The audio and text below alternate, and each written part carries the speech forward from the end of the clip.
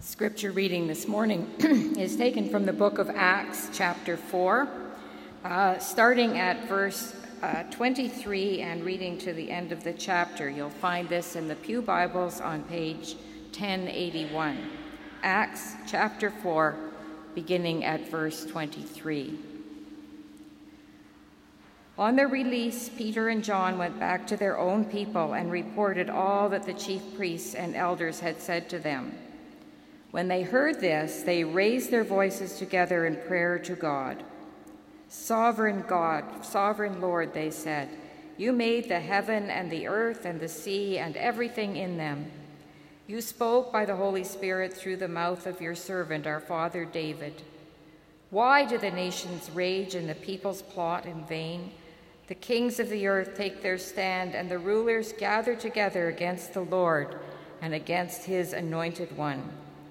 Indeed, Herod and Pontius Pilate met together with the Gentiles and the people of Israel in this city to conspire against your holy servant Jesus, whom you anointed. They did what your power and will had decided beforehand should happen. Now, Lord, consider their threats and enable your servants to speak your word with great boldness. Stretch out your hand to heal and perform miraculous signs and wonders through the name of your holy servant Jesus. After they prayed, the place where they were meeting was shaken, and they were all filled with the Holy Spirit and spoke the word of God boldly. All the believers were in one heart and mind. No one claimed that any of his possessions was his own, but they shared everything they had. With great power, the apostles continued to testify to the resurrection of the Lord Jesus, and much grace was upon them. There were no needy persons among them, for from time to time those who owned lands or houses sold them, brought the money from the sales, and put it at the apostles' feet, and it was distributed to anyone as he had need. Joseph, a Levite from Cyprus, whom the apostles called Barnabas, which means son of encouragement, sold a field he owned and brought the money and put it at the apostles' feet. This is the word of the Lord. Thanks be to God.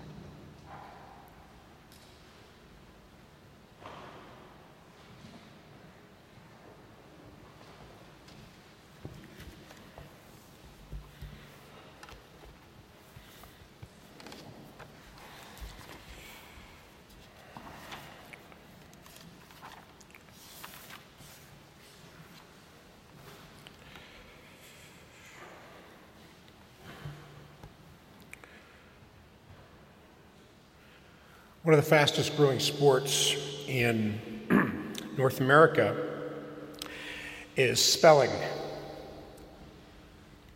Hundreds of thousands of people in North America and all over the world follow and participate in something called the spelling bee. And just this week, just a few days ago, a young man named Karthik Namani won the prestigious Scripps Spelling Bee contest. If you get any news feeds on your phone, it would have popped up on your phone. It was mainstream news on all of the outlets.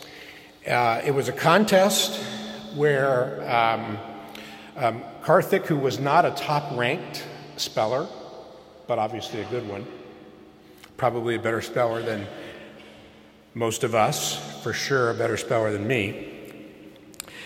Anyway, the final showdown for the contest came down, and Karthik won this enormously prestigious and important for hundreds of thousands of people, particularly parents on steroids maybe, for spelling the word koinonia.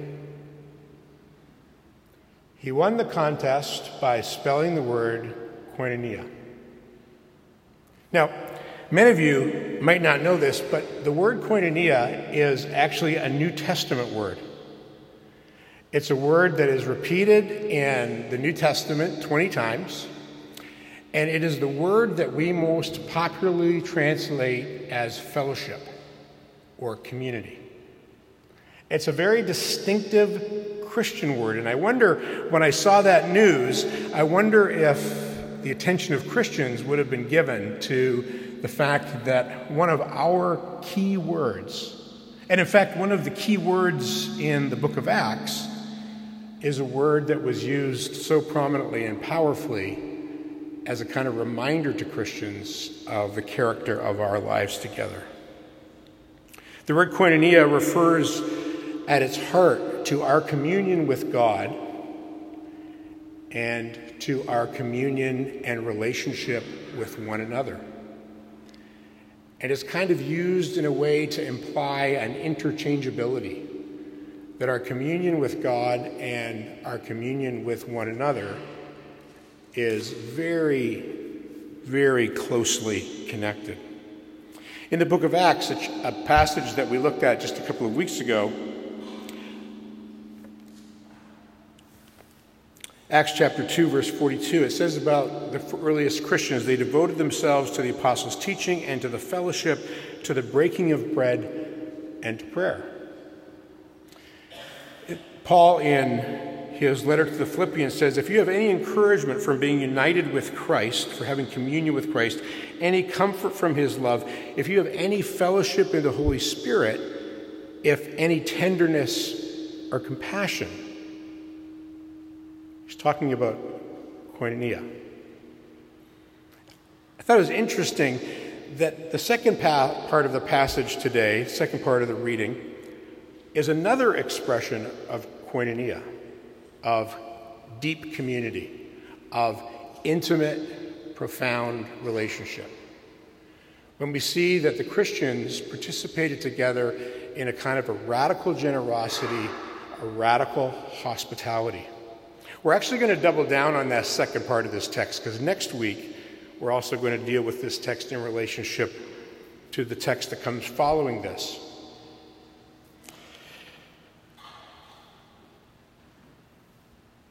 In Acts 2 and in Acts 4, two things are being connected. In this passage today, the first section of the passage of the reading today shows the disciples and the apostles in passionate prayer. They've been delivered from prison, some of them, and they are calling out to God for protection and for power and for boldness in their ministry. And they're not just doing it sort of quietly, they're doing it profoundly.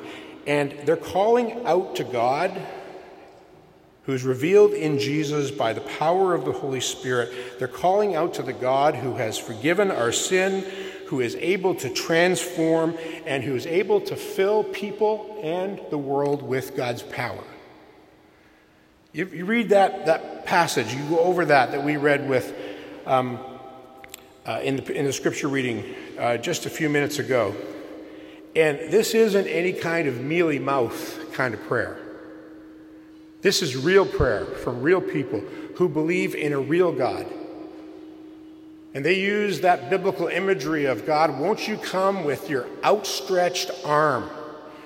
These people believe in a God who is involved in human life, not a God who is a myth, not a God who's far away, but a God who shows up each and every day in powerful and miraculous ways. That's the kind of God. Old-fashioned religion, some people call it.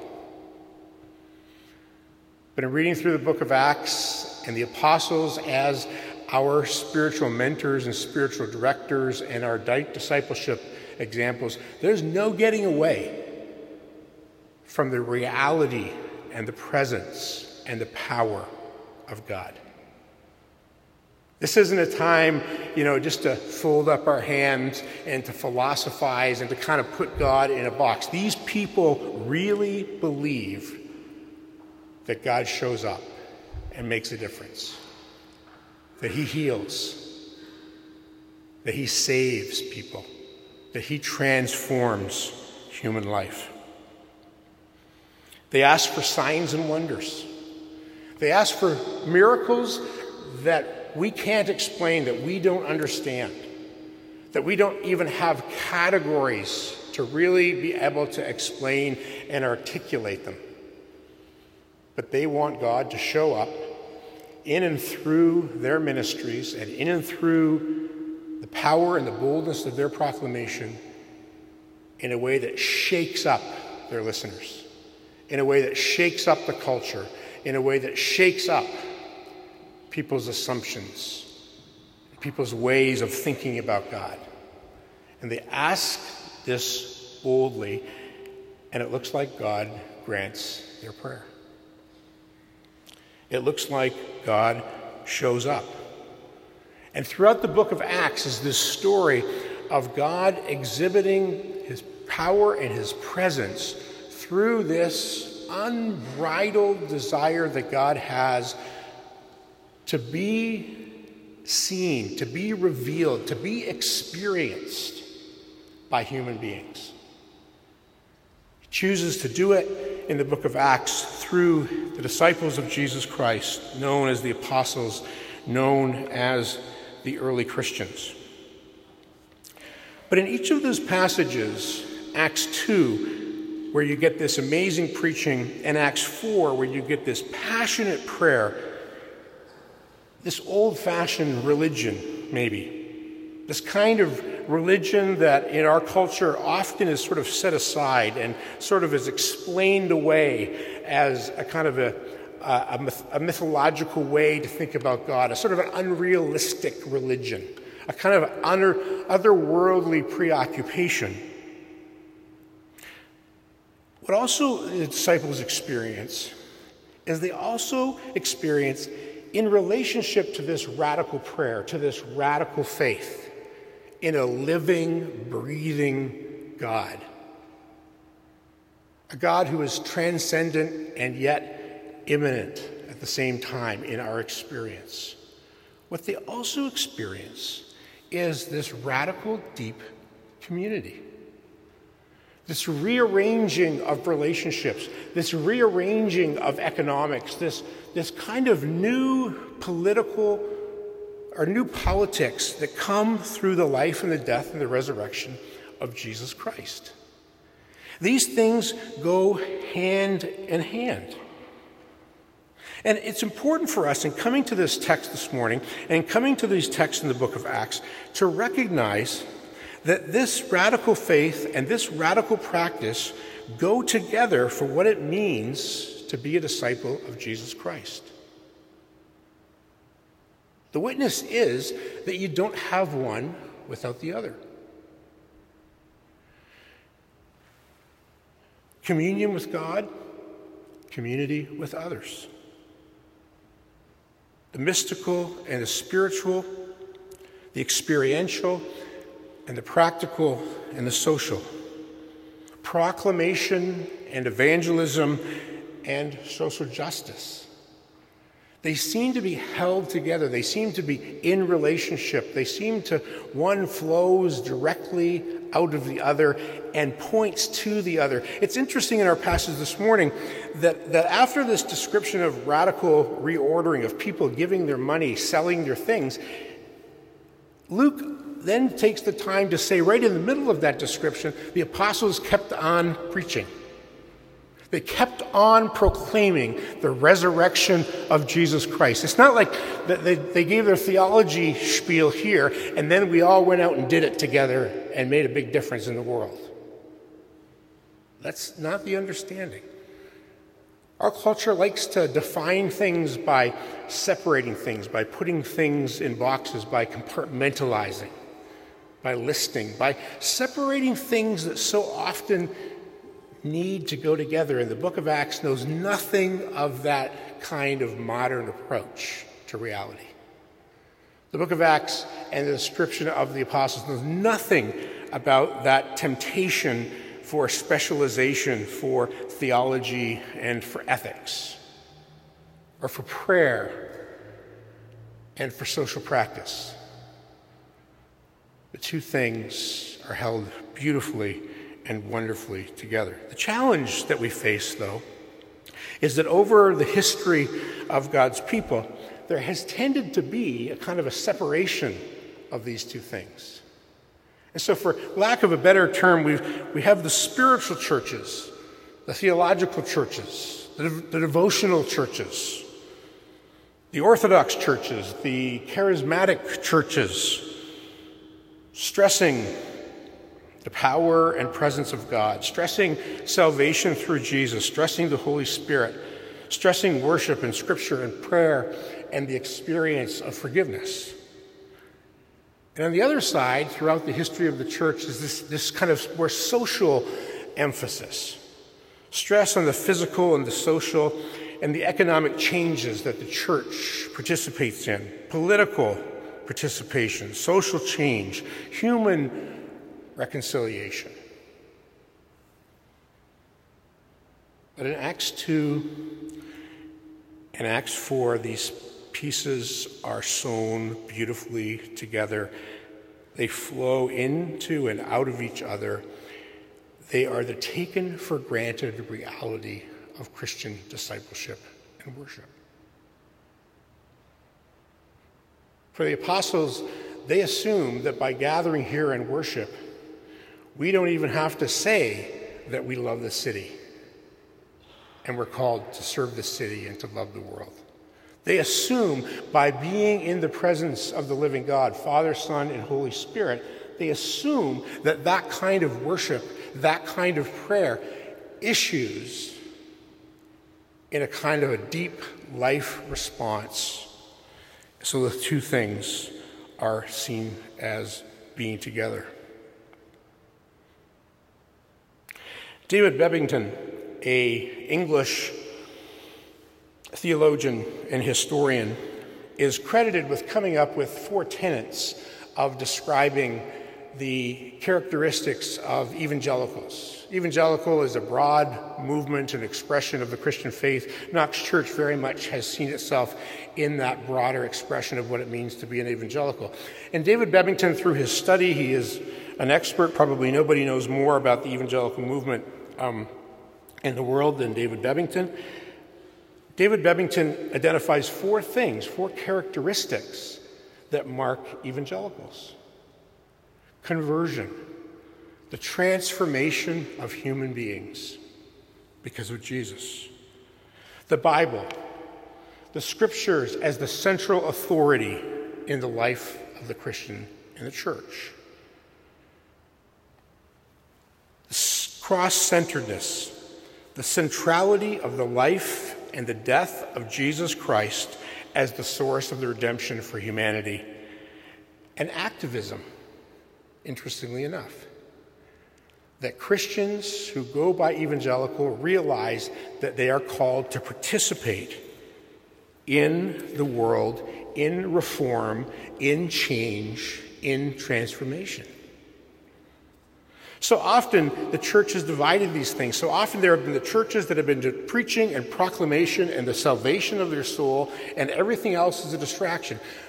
And there are churches and Christian traditions that seem the preaching of the apostles, the specificity, the historicity, the actuality, as a kind of a mythological distraction, and what the real game in town is to change the world. To feed people, to rescue people, to protect people, to change the structures of society. And what you see in this radical communism in Acts chapter 4 of people selling their property, selling their goods in order to give new life to other people so that no one goes without is just the all-in character of what it means to follow Jesus Christ. For some of those churches, they don't see that the practice of the bread and wine and the sharing in communion with God in this most sacred practice of communion is very much related to our calling in the world. In a church that I was in for years, one of the things that we would do after we celebrated communion together is, because of the nature of the architecture of the building, which actually Knox just upgraded itself to be able to do this practice, we would regularly turn to the windows that looked onto the bus stop, that looked onto the plaza across the street, that looked onto the condos, and we would say together, after we had received the body of Jesus given for us, we would proclaim together to our community we are the body of Jesus given for you. To remind us of this connection of orthodoxy and orthopraxis that the apostles practice and witness to so beautifully as a definition of discipleship. The church that I grew up in, a little independent Bible church in a small town in the middle of nowhere, 30, 40 minutes out of Toronto, was a Bible-believing, Christ-centered, conversion-oriented little church. We were into preaching. We were into people getting converted. We were into their Christian discipleship. But what I remember that impacted me the most in my 25 or so years in that little church is how that church cared for people who were in trouble, particularly in the case of my family. Now, in working on this sermon this morning, I didn't know that my mom really was going to be with us in worship today, but she is, so she's going to have to hear this. And you can ask her to corroborate the truthfulness of it as I go. My dad died at a very young age, 39 years old. And from the week after he passed away and before, for months, a family in our church named the Pecks, who were local farmers, provided us with food week after week after week after week after week. We never knew what we were going to get. Whatever it was in season, it was at the end of our car in the church parking lot across the road from the church building. And as that happened, week after week after week after week, month after month after month after month, young people like my sister and I, who was 15 and 10, you start to learn an added new feature of what it means to be Christian in difficult times. My mom became a working widow, responsible for raising 2 kids on her own, and previously, while she was married, she had not worked.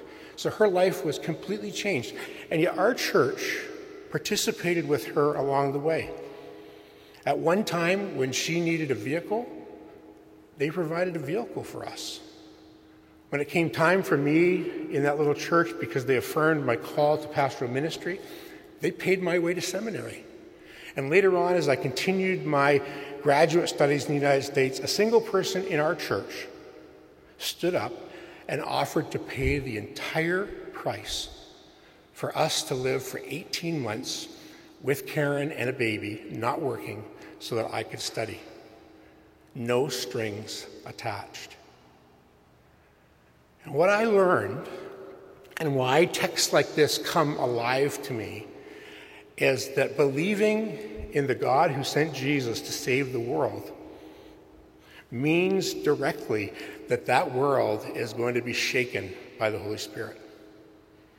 And we get invited to participate in that shakenness. Not just a little stirring, shaken to the core. Really, really shaken by the power and the presence and the fullness of God. Thomas Kelly, an American Quaker theologian, writes this: "There is an experience of the eternal breaking into time which transforms all of life in a miracle of faith and action. Unspeakable, profound, and full of glory as an inward experience, it is the root of concern for all of creation, the true ground of social endeavor. This inner life and outward concern are truly one whole, and where possible, ought to be described simultaneously," which is what Luke is doing in describing preaching and profound generosity. Preaching Jesus, offering people the ministry of the Holy Spirit, and living in the Jesus way, filled with the Holy Spirit. is what the apostles achieve for us in their apostolic ministry. One well-known Christian theologian used to explain the connection between proclamation and evangelism and social justice, the ministry of social justice, in this way. He used the analogy of scissors. He said that proclamation and social justice are like two sides of the scissors. And what Christians are is they are people who use scissors and realize that you can only use scissors when they're cutting together through a material. And he pictured that being the way of God's people in the world, speaking boldly, sharing openly the truth of God's forgiving power, transforming power through Jesus Christ and the power of the Spirit, and offering hospitality, and offering forgiveness, and working for reconciliation, and being present to the poor, and the tired, and the lonely, and the disenfranchised, and those who our economic and political systems have avoided. Rodney Stark, the American sociologist, in his book, The Rise of Christianity, is trying to figure out how this little cult, this little minority group of Christians, ended up being the dominant way of thinking and practice in the Roman Empire. And he starts to dig deeper on the sociology, and one of the explanations that he finds is that during the plagues in Rome, all of the upper classes vacated the city in order to get away from the sickness and from the germs. But what he realized and found out in his study, that the Christians stayed. They stayed in the city. Why? To care for each other and their neighbors. And what Stark argues is that the reputation of Christians flourished and multiplied because of the sacrifice of their everyday friendships and fellowship. And so what started to happen is that the sacrifice of Jesus became paralleled in the sacrifice of the Christians. And people started to realize that Christians know something about what it means to live truthfully and in the good. And Stark argues that these kind of witnesses, both in word and deed, are how the Holy Spirit begin to get the attention of a watching world and a listening audience. William Willimon says this: when you think about it, the quality of the church's life together is evidence for the truthfulness of the resurrection. The most eloquent testimony for the reality of the resurrection is not an empty tune or a well-orchestrated pageant on Easter Sunday, but rather a group of people whose life together is so radically different, so completely changed from the way the world builds community, that there is no explanation other than something happened actually in history. The tough task of interpreting the reality of a truth like the resurrection is not so much the scientific or the historical question, how could this happen, but the ecclesiastical and the communal question, why don't people look more resurrected?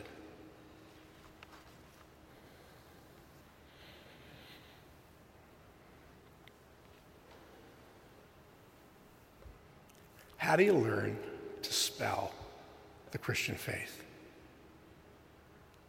How do we learn the grammar of Father, Son, and Holy Spirit? How do we live into the syntax of signs and wonders and radical hospitality and radical economic generosity? One way that we do it as good evangelicals is we go back to an authority, which is what we're doing in our church these days. We're going back to the book of Acts to open our hearts and to humble ourselves to our ancestors, for our forebears, to that first generation of disciples, in order to get a glimpse and maybe even a little bit of a punch or a shot in terms of what God's Holy Spirit is calling us to do and to be in these days. May God bless us as Knox Presbyterian Church.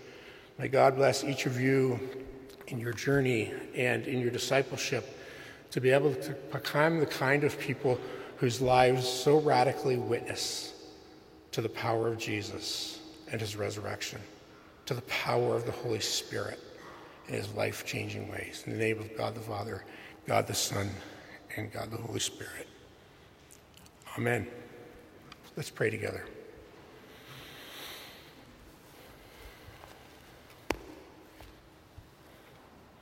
We thank you, Lord, that your word does not defy belief, but that your word encourages a deepening of faith. We pray that your word today in the book of Acts and next week and the week after, as we listen and as we give ourselves to understanding how the church developed and grew, we pray that you would speak to us about how our church is being called to develop and to grow. We do these things for your glory and for the goodness of the world. We thank you that you have outstretched your arm, and in a very real way, you've sent your Son to live and to die and to rise again. We thank you that you've sent your Holy Spirit, the living presence of God, to be among us and to call us and to protect us and to provide for us in our mission in the world.